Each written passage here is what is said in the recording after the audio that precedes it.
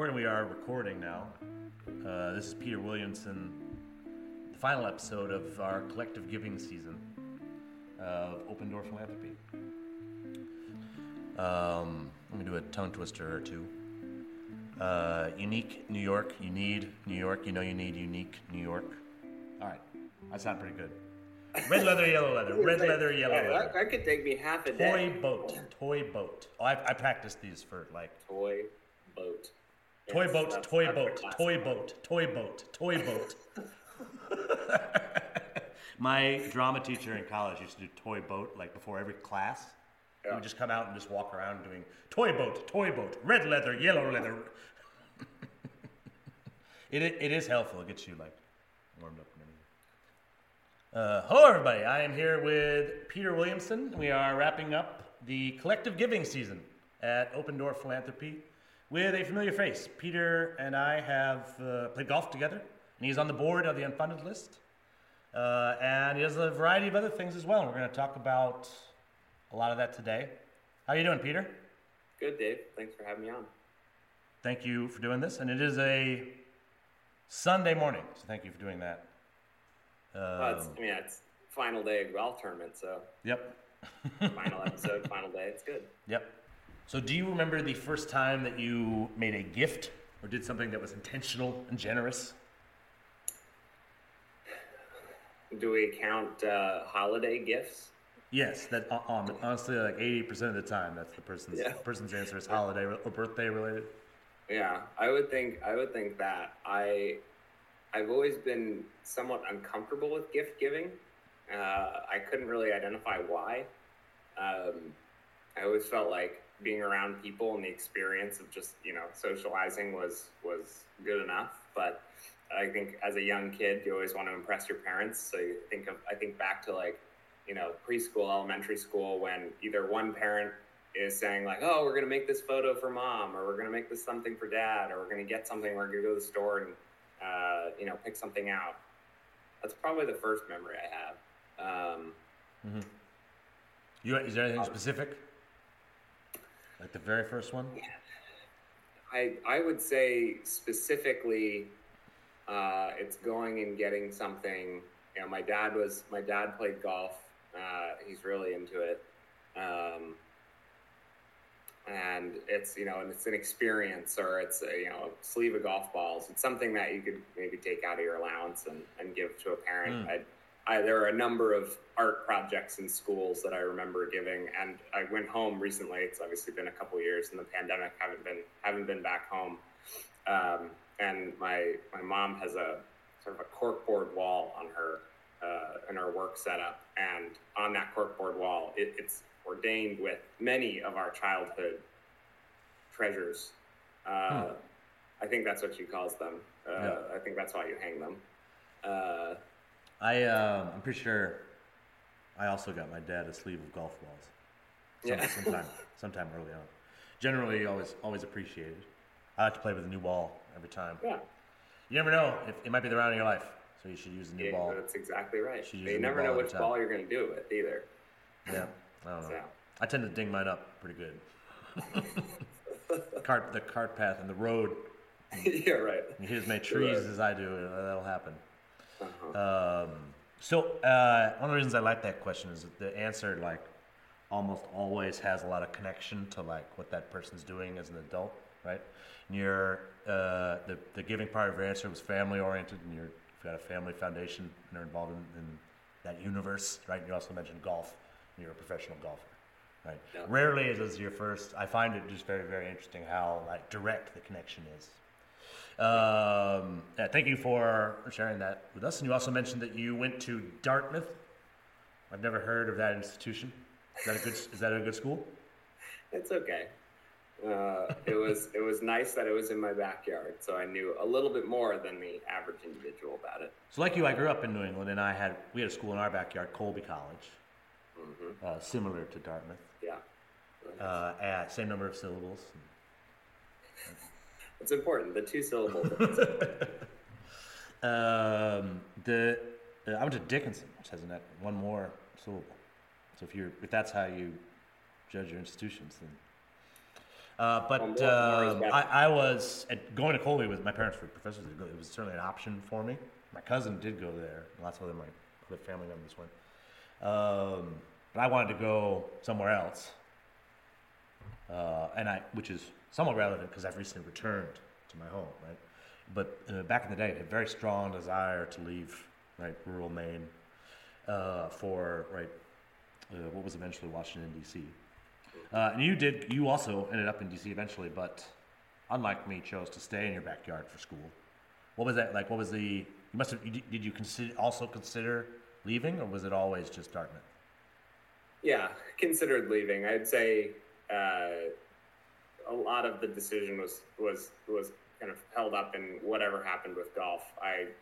Around middle school, dropped a lot of the other sports that I played to continue on with golf, and played in high school, and then wanted to play in college, and was trying to grapple with the question of, do I want to be the sort of big fish in a small pond, be one of the best players on the team and always be playing, and try to kind of take a leadership role early on and have a 4-year career, or did I want to go to a big school and potentially be a very small fish just because they're going to look at a kid from New Hampshire and not really think much of them probably for a year or two. And I was kind of bouncing around and looking at institutions that were good academically, but also had a golf team that I could play on. And Dartmouth just ended up, I don't want to say just fell in my lap because it's a hard institution to get into, but it just worked out really well. The golf coach had played professionally, had a lot of insight to share, had a lot of connections, which really helped me after I graduated. I've never had a coach that I couldn't beat the pants off of. They're basically just van drivers. Yeah, I mean, thanks, Coach. If they listen to the podcast, in the audience, but I very distinctly remember a qualifying round where we had kind of early on in my career. My coach was on the 14th tee and he was 11 under. Were there any community institutions or anything other than the golf course and school you were a part of? Clubs, other things? No, I mean, when I say golf was it, golf was pretty much it. I was a pretty shy kid, and golf was my area of respite. And I would say it was probably watching what my parents did that was more influential. So my dad was a pediatrician, my mom was in education, and both of those professions, as you know, it leads to kind of watching people helping others a lot, right? One on the health side, one on learning. And, I think that was really influential on just seeing how you can take what you learn from the people around you and try to embed it in your career somehow. When you were in school, what did you enjoy studying? Yeah, so I'm really, really fascinated in people and spaces. So I studied geography and architecture because it is kind of that intersection of how people interact with space. Interesting. Yeah. So, the geography is a big. There are actually not a lot of institutions that cover geography as a major. They might have courses that we would consider to be geography. You got physical geography, nature geography, and think about GIS, the stuff that's in your phone, and mapping, and you could think of, environmental science. They all kind of fit inside this big category box. And so I was really into the sociology and mapping data part of geography, and then kind of compiling that with architecture and designing systems, and thinking about how you can challenge the norm to make people feel certain things. So, as a theater man, it sounded to me it almost sounded to me like you were talking about theater. One of my favorite books about theater is called The Empty Space, because that's basically just this. Every stage is an empty space, and you get to challenge the norms of how someone uses space. You chose, and there's lots of different ways to think about that. Theater is comparable to almost all things, which is one of the reasons I like it. Did you ever do any plays or theater or anything like that? really young, No. and they were not good. Not good? I was. I had some starring roles in some plays, and my family still makes fun of me to this day. Okay. I won't. I could ask follow-up questions, but I will follow-up answer without a follow-up question. I had there was one play when I was young when it was like I can't remember what the title was, Festival of the Animals or something. Elementary school teacher. Sounds great. He doesn't remember what it was called. It was basically all about everyone had an animal, and I was the turtle. I feel like it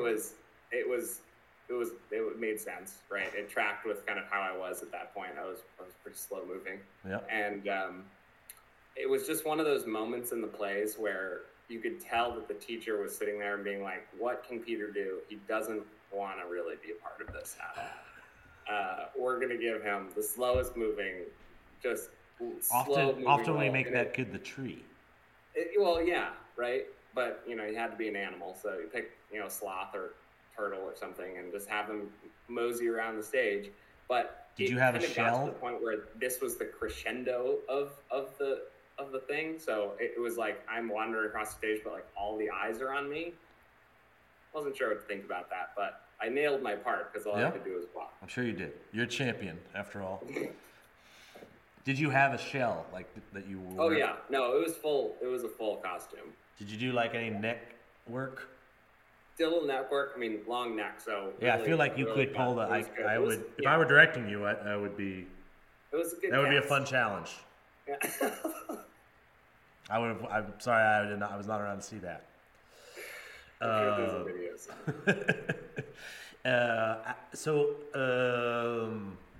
When you were at Dartmouth, which is a very well-funded institution with a large endowment,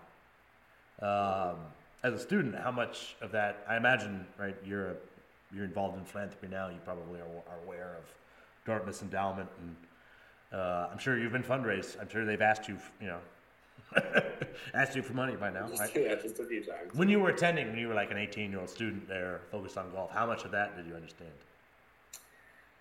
I think of institutional fundraising less, but I will say, as you mentioned at the beginning, I'm part of a sixth-generation family foundation, and I got involved, around 12 or 13. So I had been kind of in and around family meetings for 5-6 years before college started. So I was starting to get into the hang of what giving as an institution meant, and you get into any career path in college, and you probably see some form of money exchanging hands, right?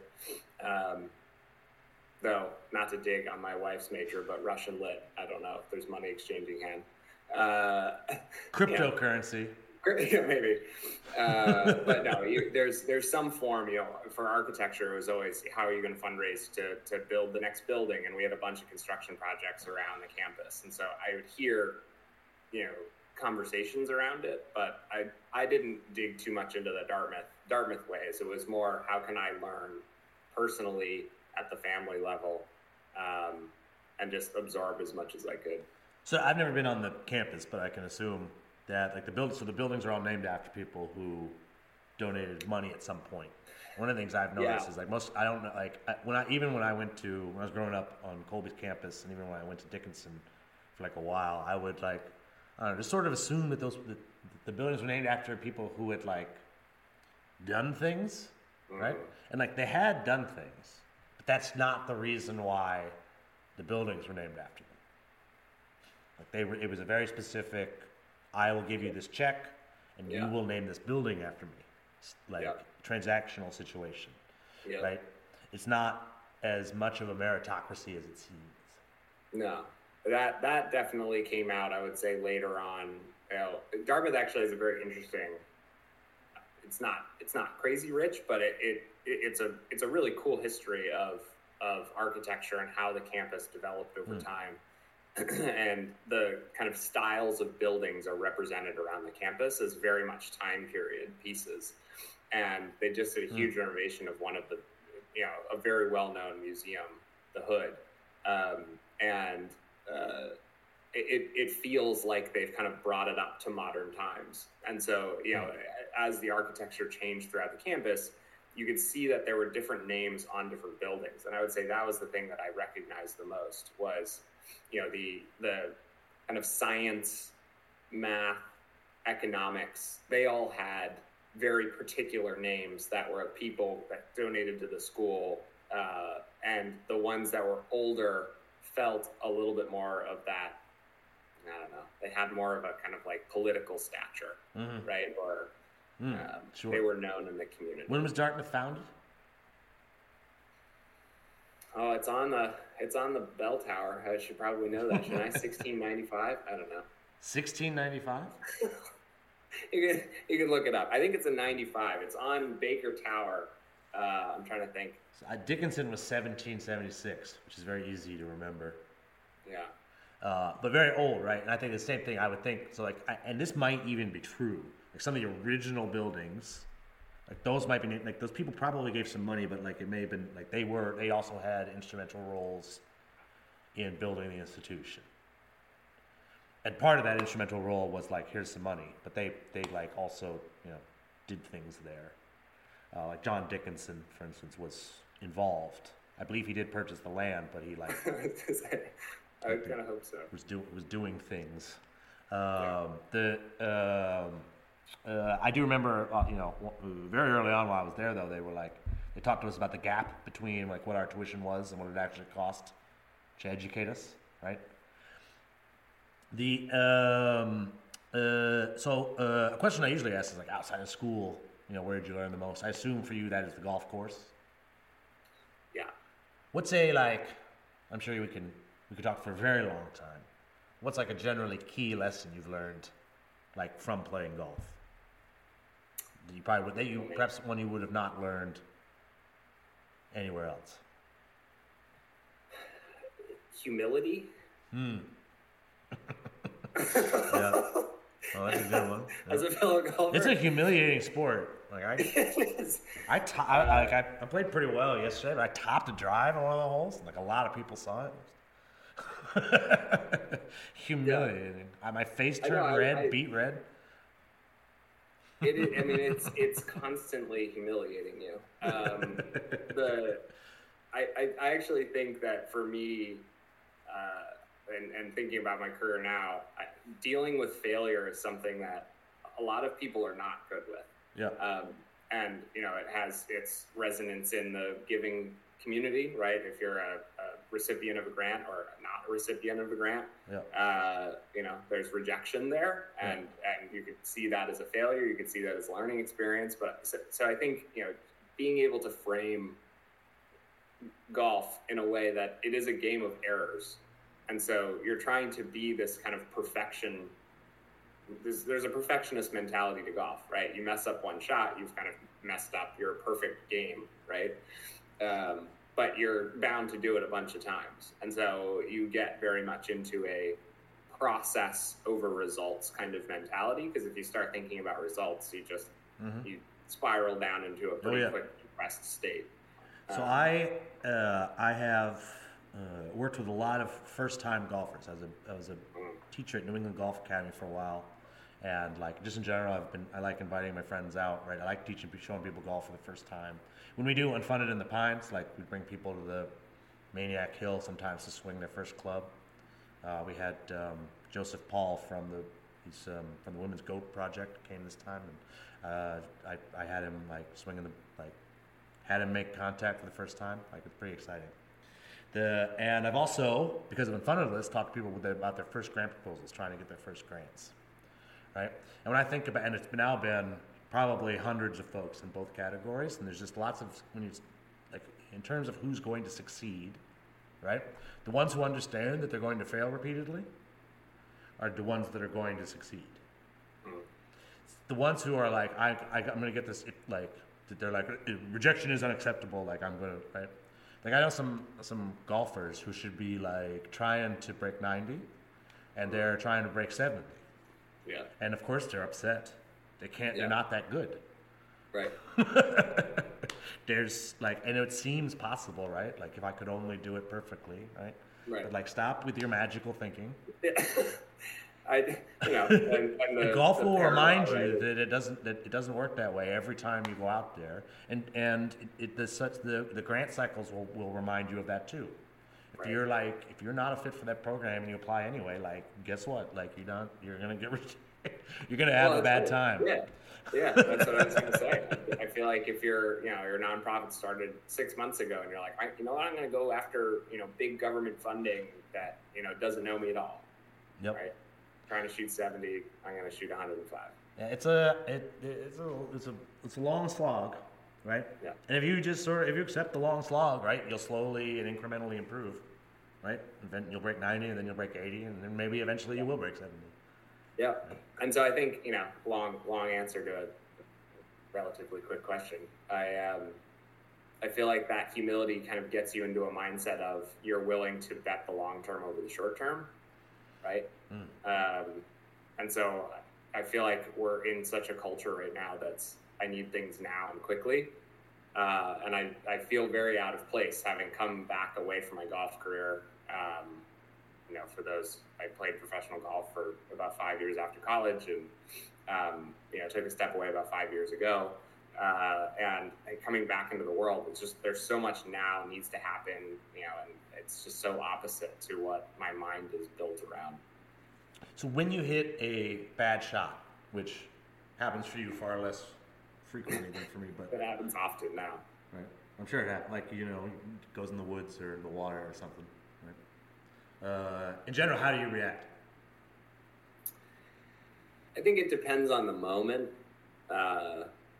Typically, I'm fairly even keel when I'm out playing golf. I like trying new things. I think that's the artist in me.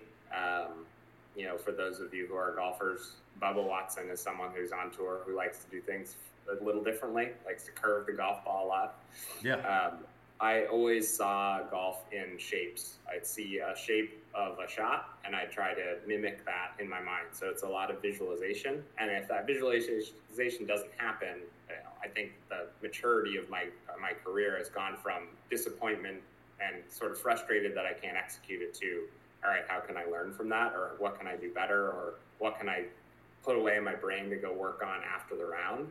And I think just thinking about, I was self-taught growing up, never had a swing coach. And just having that in the back of my mind is, all right, I've got something that I can go work on. Someone who likes to constantly improve, it's an opportunity to do that. Mm-hmm. So if I hit it in the woods, I know at least I can hit it again. Mm-hmm. If I hit it in the water, I'm taking a penalty shot whether I like it or not. And if you're in a tournament, that's a bummer. Yeah. In general now, my terrible shots, I just laugh. Right? Like, I do want to play well and everything, but like, unlike when I was younger and when I was a kid, like, I have I run a nonprofit. So if my round goes awry, it's really not the end of the world, right? Well, you got to be playing. I've got a whole lot of other things going on in my life, right? Right. But when I was playing, like, particularly like junior and senior year of high school, when I was during the golf season, like, I didn't really care about that much else other than my next match, because I didn't really have. I mean, I had high school, which was not particularly difficult, and nothing that all that challenging except my next match, right? And if I were to lose any of them, which I did not. I was a very good match play player. Yeah. Mental play, not so much. All right. Very interesting. So, golf and philanthropy do often intersect. Even for people who don't play golf, they're aware of charity golf fundraisers or, probably just in general understanding of the connections there. As I'm aware, you have helped out with some charity golf tournaments, including one that our All-Star Managing Director, Margaret Chapman, put on. That's right. And if you're out there hoping to put on a charity golf tournament, Margaret Chapman is the best in the business. Why is it that you think golf pairs so well with philanthropy and raising money? That's a multi-layered question. Yeah, my dad wrote like a whole book about this. Yeah. But I don't expect you to cover the whole thing, right? But, yeah, right. I think there is there's something about golf. I mean, obviously it started and it has kind of become a wealthy person's game, right? And over the years, they've tried to bring more people into the sport, but it is an expensive sport to play, right? So you know that if you're bringing people in that are playing golf, they most likely have a little bit of money. Whether they can give it to you, who knows? But it is a format. Charity golf tournaments are a format that just churn out people who want to play and have fun and socialize. It just checks so many boxes about what people are looking for, right? They can be outside, they can be with friends or colleagues or whoever they are in their group, you know, and they generally the tab is paid for by a company, so that helps too. There's a way to compete. There's a way to collaborate. You can buy cheating too, right? Yeah, right. Yeah, pay for mulligans and stuff to cut your score somehow, or take a ball the string. Yeah. There are a lot of tricks and doodads and things that you think about gamification, and we might get into this. I'm a game designer now. There's a lot of just ways that you can kind of trick people or influence people to do certain things. So right? What was the gimmick with the one tournament you did with Margaret? I remember you were out on the course. Could they rent you for one shot or something? Yeah. So a lot of times I've done a number of charity fundraisers either as the pro in what is known as a pro-am. Right. So typically there's a tournament that runs Thursday to Friday or Thursday to Sunday on the big tour, and the Monday to Wednesday is packed with your ability to practice, but they also have a big charity fundraiser. Right. And people will play. They pay extra. They get to play with a pro on the course and tournament conditions, right? Yep. And they feel good about it because it's also they get to enjoy it around a golf, right? Especially I believe the Pebble Beach one raises extreme amount of money because there's celebrities and pros. Yeah. Right. The history people willing to drop lots of money for that. Amazing. Yeah. Yeah. No, if my dad were here, he could tell you the numbers, but it's raised more money than I think the only other sport that's raised more money is softball, because there's just so many local softball leagues, and then almost all of them are That's great. Yeah. He did a bunch of research trying to find what's the game that gets played most often in the U.S. And it's probably softball. That it changes often, right? Because trends change. But there's an enormous number of adult softball leagues. Pretty much every community's got some softball going. That may have changed now. I know soccer has become extremely popular in the U.S. And in fact, golf is fastest growing in other parts of the world. My dad's podcast is very popular in India and Bangladesh, because they love golf, and they don't want to listen to an Indian golf podcast. They want to listen to American golf podcast. So it's really funny. My dad's is not tailored to an Indian audience at all, but that's who listens. Because he's a golf. If you're out there, right? He's a golf historian, Richard J. Moss. If you're interested in golf history, he's the world's expert. And a bunch of books you can read, including one about Pinehurst, where you won the North and South Open. Congratulations again. Thank you. Gotta take advantage of that more now. I gotta go back. So, moving on to philanthropy, which is the meat on the bone of the interview. I like to reward folks who listen past the first half, right? This is the good stuff. So you are on the board of your family foundation? Are you a member of it? I'm not sure exactly sure. I'm a trustee now. A trustee. Newer role, but yes. We'll get into that. We'll get into some details of that in a minute. But you're also founder, I think, of Next Gen Giving Circle. Yep. In DC. Started a giving circle in the DC area with another colleague that I met when I moved here roughly 5 years ago, and it's been a very rewarding experience. What is the Next Gen Giving Circle? Sure. Yeah. So kind of a back step. There are a bunch of different reasons why someone might create a giving circle. I'm sure people on podcasts may be a part of it, part of one in their area. But it is very much a way to, quote unquote, democratize philanthropy. Right. It's bringing a pooled set of dollars, to a group of people that typically don't have that amount of money to give.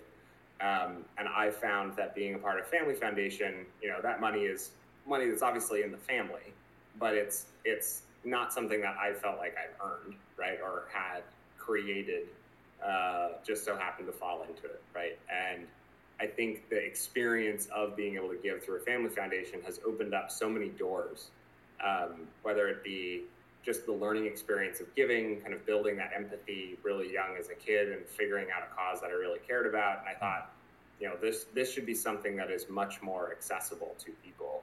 And a giving circle is a really interesting model as someone who understands giving pretty well, but hasn't really gotten into those conversations with people who would like to kind of see that world. And so the Next Gen Giving Circle is a way for me to connect with like-minded people in the DC area.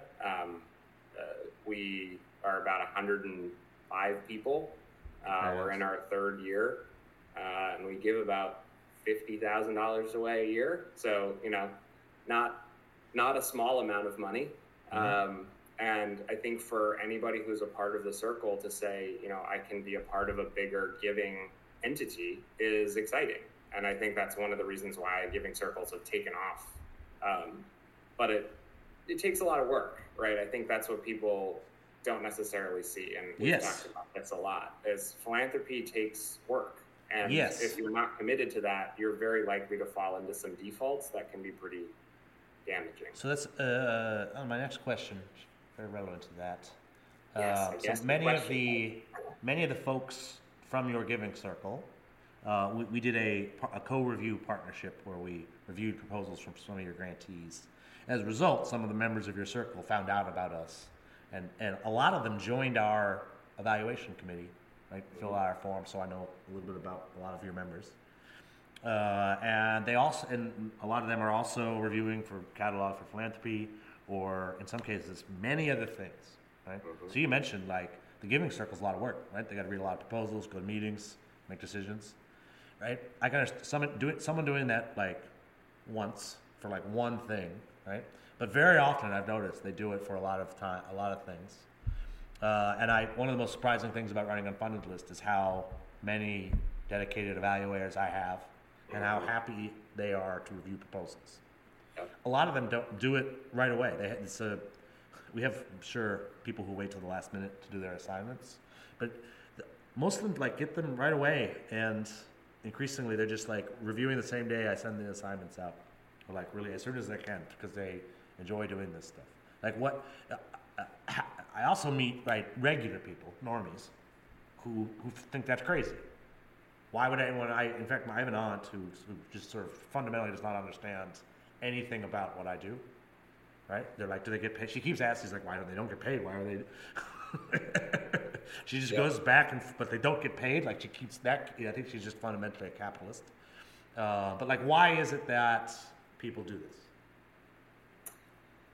I think it's a number of reasons, and I have some hot take theories on which people will engage the most. And I would say, for the most part, it's people who want to learn from the experience, right? I think the value of being a part of a giving circle, there are a lot of different lenses that you come in with. They enjoy learning. Yeah, I've been in a few myself, and that is a universal character trait, I think. Yeah. And with my evaluators as well, they like the learning aspect of it. Yeah. That's very interesting. The thing that actually helped me to explain it to my aunt, who didn't understand it originally, the phrase, and I use this phrase all the time now, is that our evaluators understand the tragedy of the unfunded proposal in some way. They've been involved in the proposal universe, and they've seen good ones go unfunded, right? And they're familiar with that tragedy in the same way that someone who donates to Alzheimer's probably knows someone who has Alzheimer's and is familiar with the tragedy of Alzheimer's. Right? And I don't just mean intellectually familiar. It has to have actually happened to them. Right? Just in general, to give to anything. And there's lots of folks who just sort of care about philanthropy and like to see ways for it to improve. Right? One of those folks was a guest in one of our earlier seasons, Barbara Harmon, from the Catalog of Philanthropy. And she's a big deal. In fact, has her name on buildings. It might be her father's name, I guess. I'm not sure. Harmon is on. It's a family name. Yeah. And we had a great interview with her. Fans of the show, I'm sure, will be familiar with it. You're involved with You're actually more involved with the catalog than I am. I don't think I've ever reviewed for it. I read it, but never read anything about it. What is the catalog for folks who didn't listen to that episode? Yeah. Right. Yeah. Why should they? What does Barbara do? So to me, what I found in kind of diving into the nonprofit community, and I'll kind of connect it to my family philanthropy experience, you get a proposal from out of left field, right? Maybe you haven't heard of them before. Where are you going to go to try to figure out more about them, right? You can have kind of that one-on-one interview. There's a lot of power dynamics that come out of that. So how can you do your work beforehand to learn a little bit about the topic, and to bring to the table a little bit about how can you learn about this organization to a certain level, and then maybe you might go interview them. There are tools out there. I think probably a lot of people have heard of something like GuideStar, or like Great Nonprofits, or one of these big kind of overarching databases of nonprofits out there with either peer reviews or ways for the nonprofit to show that they're transparent. I think GuideStar, Candid GuideStar is a. We generally recommend ProPublica. They have an enormous number of resources. ProPublica is another good one. Yeah. In fact, you can go on the 990s. You can look back much farther. And they have a lot of other interesting resources there. Yeah. So they're big. They're kind of grand. Their role is really to not necessarily build awareness, but to be that tool that people can grow awareness around a particular nonprofit. Nonprofits can show themselves in that forum. The catalog is kind of a localized version of that. I know that's very oversimplifying some of their initiatives that they're doing now, but I like to think of it as, if you want to have peace of mind around an organization that's in the Washington, D.C. area, you see if they're in the catalog. Mm-hmm. And the catalog focuses on a very particular budget range. So if it's a larger organization, say $4 million plus budget, you're not going to find them in the catalog now, but they might have been smaller once and found, we're listed in the catalog, and they're a part of the overall architecture of the community. I think they're starting to do a lot of work with racial equity and trying to think about justice and making sure that their pool of nonprofit members are representative of the community. There's a lot of stuff that they do for capacity building and helping EDs understand some of the pressure points that they're feeling in the workplace and kind of guiding them through in cohort models. They're starting a bunch of things that are really exciting. And I know the team there is small and mighty, but I've really gotten to know them through kind of my professional side, but also in wanting to support the DC area through the Family Foundation. I'm going to go to the catalog as one of my first resources. I just think they're a little bit closer to the ground. And it's another way that the Giving Circle can tie in as well, right? If you have an organization that really focuses on the community that the Giving Circle is in, it's a great area of content that you can share with members without having to do a ton of work. And so, kind of the work smarter, not harder approach, the catalog people are working really hard, but a lot of people can benefit from it, different parts of philanthropy. So there is a somewhat of a philanthropy support infrastructure that exists. There are organizations whose purpose it is to are similar to the catalog and unfunded list, and help support foundations and that sort. Are you involved with any of those? Yes. Involved in a way that I like to think, and the work that I do now is very embedded in play and work culture. So I like to think of family foundations as they're not a monolith. They're very much different in how they're operated. They're families. They're families. They're families, right. But you might have some staff that are outside the family versus some that are completely family run, some that are doing that transition, some that are completely not family run, and they're just sort of the name on the building, right, or name on the account. Mm-hmm. I connected with a couple and have worked with a few. The National Center for Family Philanthropy is one that I think is kind of a capacity builder in the family foundation space. They do a lot of work, just again, sharing that families aren't alone. It can be a pretty lonely journey as either a lead of a family foundation that has maybe more skin in the game for what comes out of the foundation in terms of its grant making and the sort of optics of giving. Maybe, for example, our family, my name doesn't match the family foundation, right? And so people that are members that are direct lineal descendants that drop down with the name, they have a little bit more of a connection to the pros and cons of giving, which you have to be respectful of. And so you think of a group like NCFP, they have consolidated a lot of that information, data, bring people together to talk through some of those different pressure points. And I think having a place to go is always a good thing, right?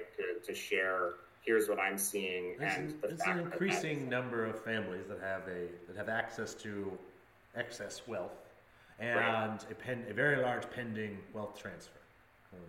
More money will change hands between some of the previous generations and our generation than has ever changed hands.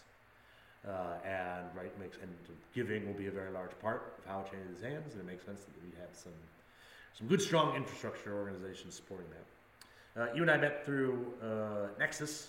There's also resource generation, and I know NCFP does events. Many other things out there, growing number of things. Also, most local areas will have probably not something exactly like the catalog, but they will at least have probably a community foundation someone helping to support philanthropists in the area. One doesn't need to go it alone in general, and I think that's why so many there's advantage to organization and to collective giving, which is why so many, because if you do have access to the wealth, you could just by yourself be giving it out, right? Right. I think that's really important, right? Because when people think about a giving circle, going back to one of your previous questions, if you have wealth, there's nothing against giving it yourself, right? You will be a part of a process where you get to decide. You've got access to the checking account, that's all you need. Right? But when you go into collective giving, you add that layer of, well, we might not give to the number one option that I want to give to. No. And how do you reconcile that? And people, right? And so, people willingly make that choice all the time. Bill Gates, Warren Buffett made that choice. It's very interesting. Yep. So it's again that value. They must see some advantage in that, right? And unlike their other endeavors where the goal is to just make more money, right? There's some of these, the Gates Foundation has managed to make more money since it was founded.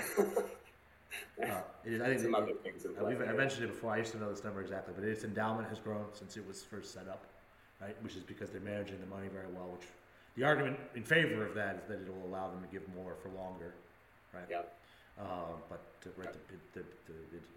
I don't think that the general public realizes that fund is growing at a pretty rapid rate. Yeah. You mentioned Nexus, and I think there are more and more. And they've just recently, I wasn't able to go. Did you go to the one this summer? I wasn't able to go. The pandemic has taken away a lot of those kind of big social. I really looked forward to going to that every year. Yeah. I went twice a year. I went to the one in DC and the one in New York every year. I went to the one in DC a bunch. And everything. So.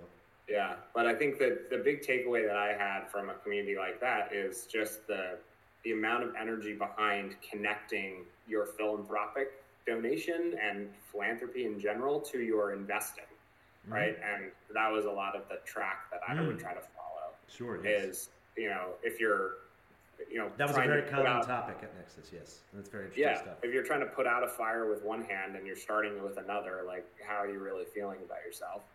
Not to further defend Gates, but that is a big part of why the endowment has grown, because they do some heavy impact investing, which actually has greater returns than traditional investing. Has greater returns. Which makes me wonder why there are any traditional investors left.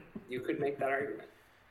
I'm not an investor. I don't understand. When I go to, actually, the last time I was at Nexus, I went to a panel and I asked that question. And some of the folks who knew more than me had some very insightful answers. This was, I think, for some of the older generation, they found a strategy that was working for them, and they found that 30 years ago, and it worked for them for 30 years.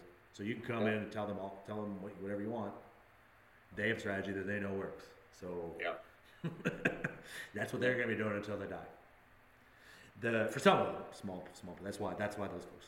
My general understanding. Very cool. So let's talk about Kettering Philanthropies. It's big. I pulled some descriptions from the website. Excellent. Which I am going to read. Sometimes I pull my guest bio, and I read their bio out loud, right? Which is sometimes a very humiliating experience. People need to do better checks on what the most readily available bio is for them, right? By the way, this is from the website of Kettering Philanthropies. And there's, as far as I can understand, it's broken up into 3 different funds.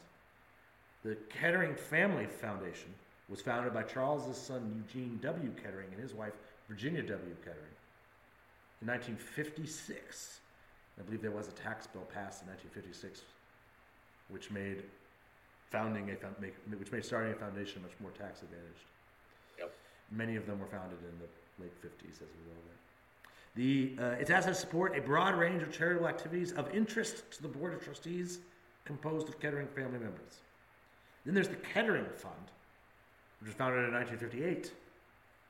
They were fund founding back then in the 50s. By Charles F. Kettering. The Kettering Fund is a sub-fund of the Kettering Family Foundation. The fund primarily supports the activities of charitable organizations that are located and or provide services in the state of Ohio. A great state. Mm-hmm. And then there's the Virginia W. Kettering Foundation, which is a charitable trust created upon the death of Virginia in 2003. May she rest in peace. Grants from the foundation are restricted to supporting charitable activities in Montgomery County, Ohio, and 7 counties contiguous to it: Kettering University, the Cincinnati Zoo, and the Sloan Kettering Institute. Only 3 funds? Are you sure you've... It's complicated, but let's... What? So the regional specificity jumps out. Is that the main reason? Like, you wanted one that's only up for Ohio, and then much later you're like, well, only for this part of Ohio? Yeah, I mean... By you, I mean, the family. Yeah, you can imagine the family was very much centralized in Ohio for the start of its existence, right, mm-hmm. of this foundation. Obviously, there were family members before this that lived elsewhere, but that core unit of Virginia, Eugene, and Charles of Kettering, being in and around Ohio, they wanted to support local causes. Think of anybody who's listening in, right? Where are you most likely going to support? It's places that right? Mm-hmm. You either know people there, causes that you care about, where you might be able to put your dollar and make it go the furthest. So it started there, and it has evolved over time into a family that's now 50 plus people, and those 50 plus people live everywhere. So yes, there might be some concentrations, but there's been a pretty big effort over the last number of years to try to carve out. Ohio is something we still really want to support, but how do we make sure that it's reflecting the interests of the family who may or may not know Ohio as well as they did.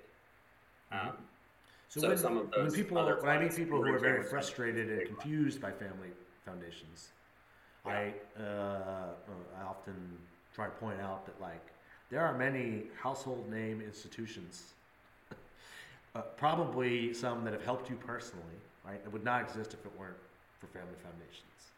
Yeah. Right? So they can be frustrating or whatever, but they create palaces, museums, symphony orchestras, right? My own grandfather attended a place it was once called General Motors Institute. I believe it is now Kettering University in Flint, Michigan.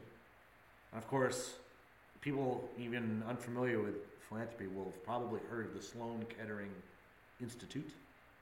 Yeah. So I think the goal of a lot of family foundations is probably to create, I think they would all be very proud of themselves to have created more than one enduring institution, right? And here at Unfunded List, I would love it. I would love to see Unfunded List become an enduring institution, right? It's a household name that everybody knows about, right? Capable of supporting large numbers of folks. What do you think? I mean, I think it's easier said than done, though, right? What does it take to create an institution like that? Something that's like permanent and existing and philanthropy supported. I think it takes a very specific desire to want to control that much wealth, and I think there's at least in my social circle a declining number of people who are comfortable with it. I can share my own personal journey. I understand its importance, understand it as an institution that's giving to big things, but like, who am I to opine on healthcare? Yeah, right? research. Like, my dad is a doctor, so he's closer, but does he know healthcare or like the future of the engineering profession? Right, or the future of the engineering. Kettering was an inventor, so he was a very, very good electrical engineer. And if you think about, someone who is, heading up the patent office for, a little bit of time, like, he knows a good amount of stuff. He knows that world. But if you start extending it to health and arts and environment and, health and human services kind of stuff, like, is that person really the person you want making the decision on where millions, billions of dollars go? Probably not. And so I think the challenge of our generation, I'm a fifth generation member of this family foundation, just means that fifth generation after Charles and Kettering. I think there are a lot of us that are trying to figure out what our place is, what that legacy, quote unquote, looks like, because there are a lot of institutionalized issues with that and holding a ton of wealth. It's very interesting. So I think what we're trying to figure out. Never once occurred to me when I was coming up with the name for Unfunded List to call it the Moss Institute for Grant Review or anything like that. Right.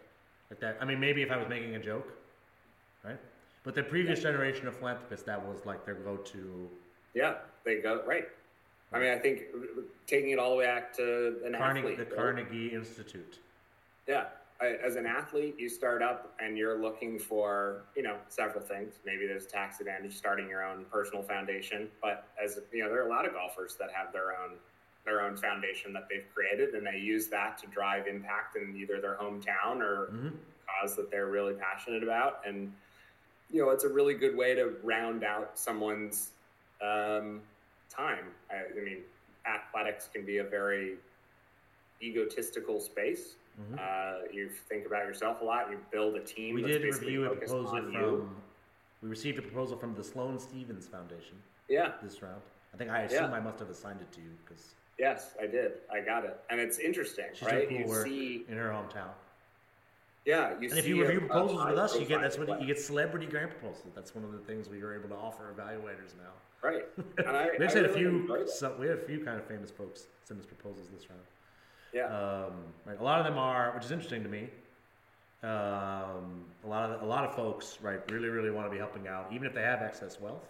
They also engage in fundraising, right? Because obviously people see some advantage in giving together, right, and not just in silos, and in making it more of a democratic process, which probably is related to our own country's democratic roots, right? Like I was saying at the start, if you ask people what's the first thing you gave, right, that will relate to what you're doing now. When our country was young, right, the first thing it gave us was, Bill of Rights, or like in general, democracy, the ability to govern ourselves, arguably, is the first thing our country gave us when it was young, right? And now, right, we're trying to, in philanthropy here, we're influenced by that and trying to continue that. Yeah. What are you most excited about in the world of philanthropy? I think I'm excited about the fact that more people have access to it. the process of, or sort of evolution, my own journey through a family foundation has been, I mean, very, very meaningful, and find that I can bring a unique perspective to a lot of conversations. I think I can see, its benefits as much as its flaws. One of the big challenges that I think the family, I was alluding to this a bit ago, being a sixth generation family, you've got a lot of interests at the table.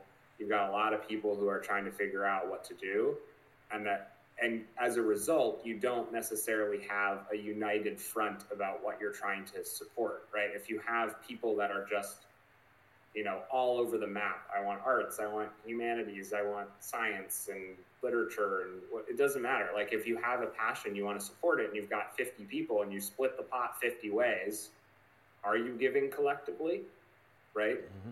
And so I think it's, the access to philanthropy and giving circles and things like that are built on a very particular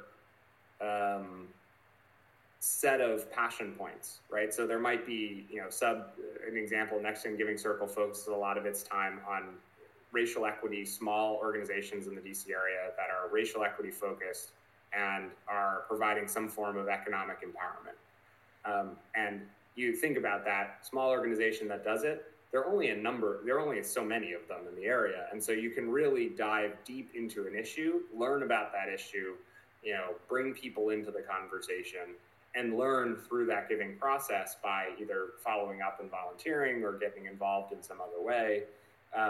When you have a huge institution that gives to so many different things, you would hope that those individuals that are passionate about those areas would continue to follow that line. And I think there's just more room for those conversations about what works and what doesn't, because you just have more data from those groups that are giving, right? Giving circles are providing a lot of information that to the sector to say, this is what has worked. Here's a giving circle that has an institution backing it.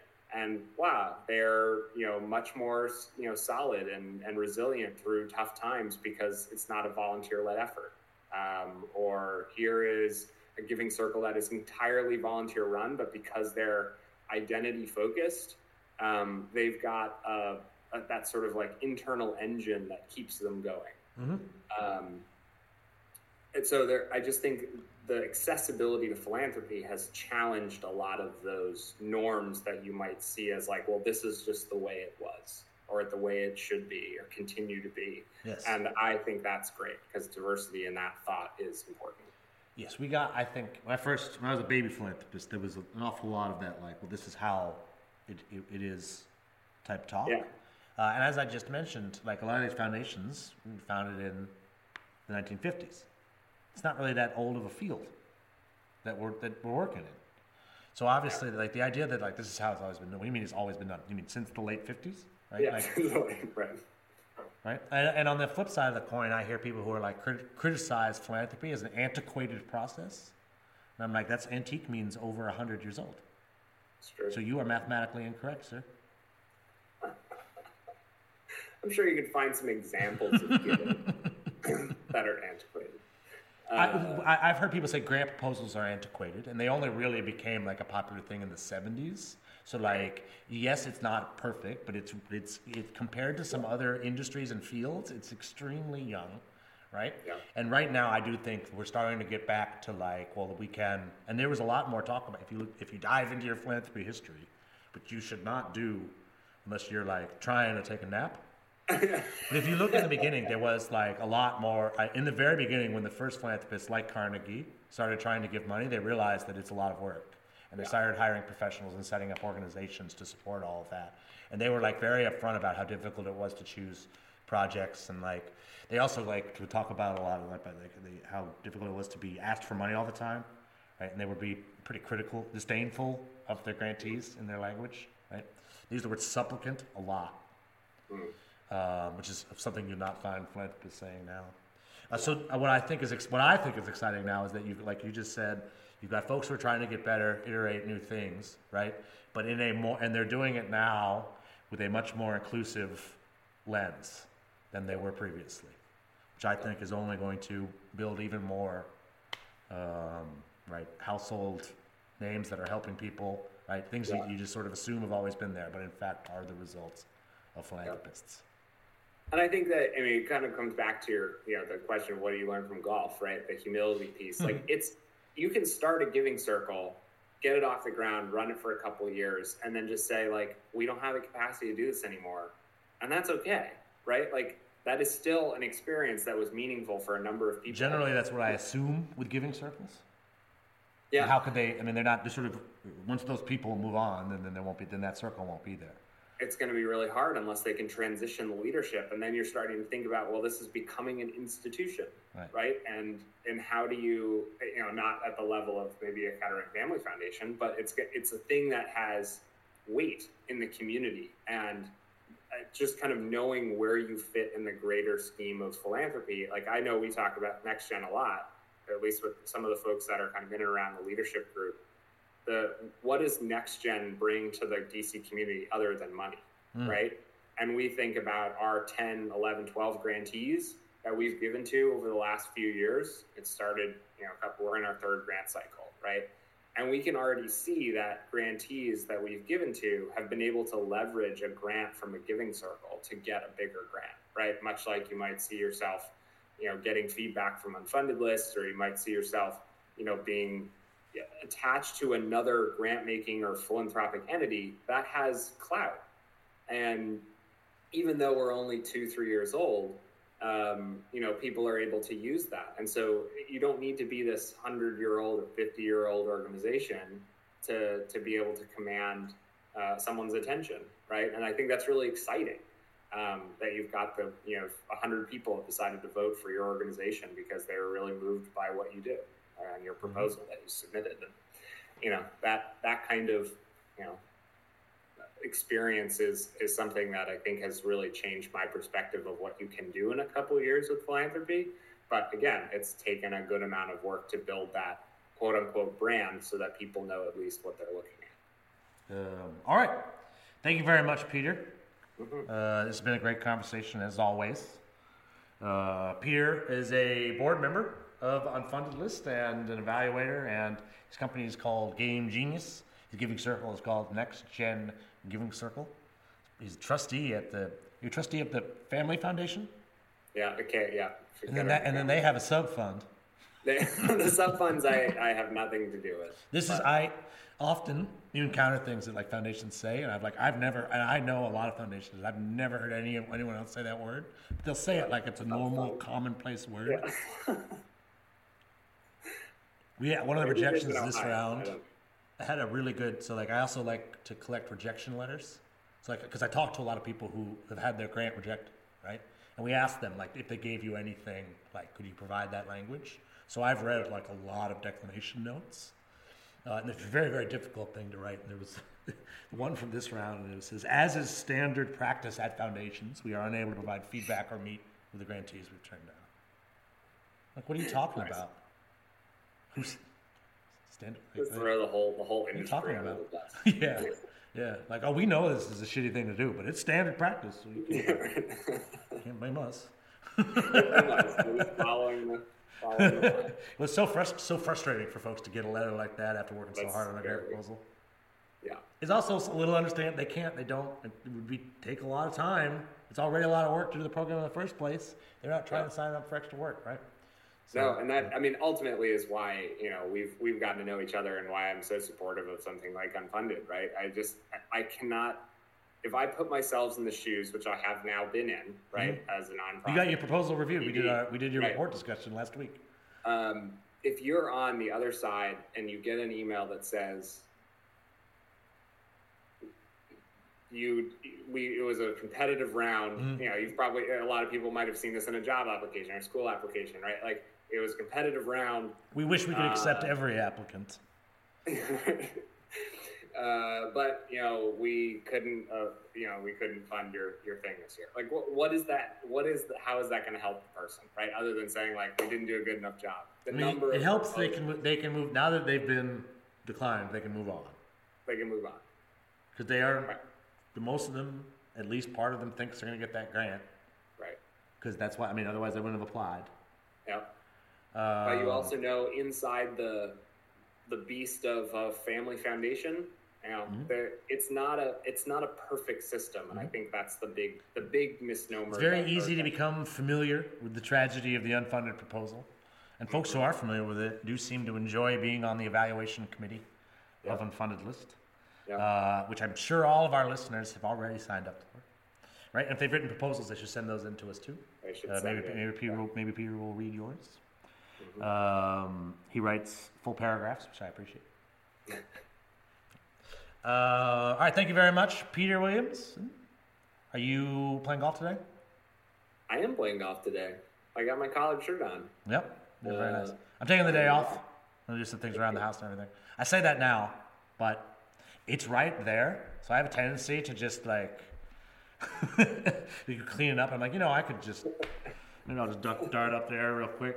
Right, and I'm just like, I was going to hit a few putts, right, and then you see somebody and they're like, hey, you want to come out, right, and then I played 36 holes. Yeah. That's how it works. Right, we got a limited season up here in Maine, so you got to take advantage of it. I was going to say, you're right in the middle of the season. So. Yeah, it's just been perfect every day, so I feel like I owe it to myself to enjoy the weather. But yeah, it is a beautiful day. Have a great round. Thank you for joining us and for all your great work and support of philanthropy. Thanks, Dave. Have a good day. You too.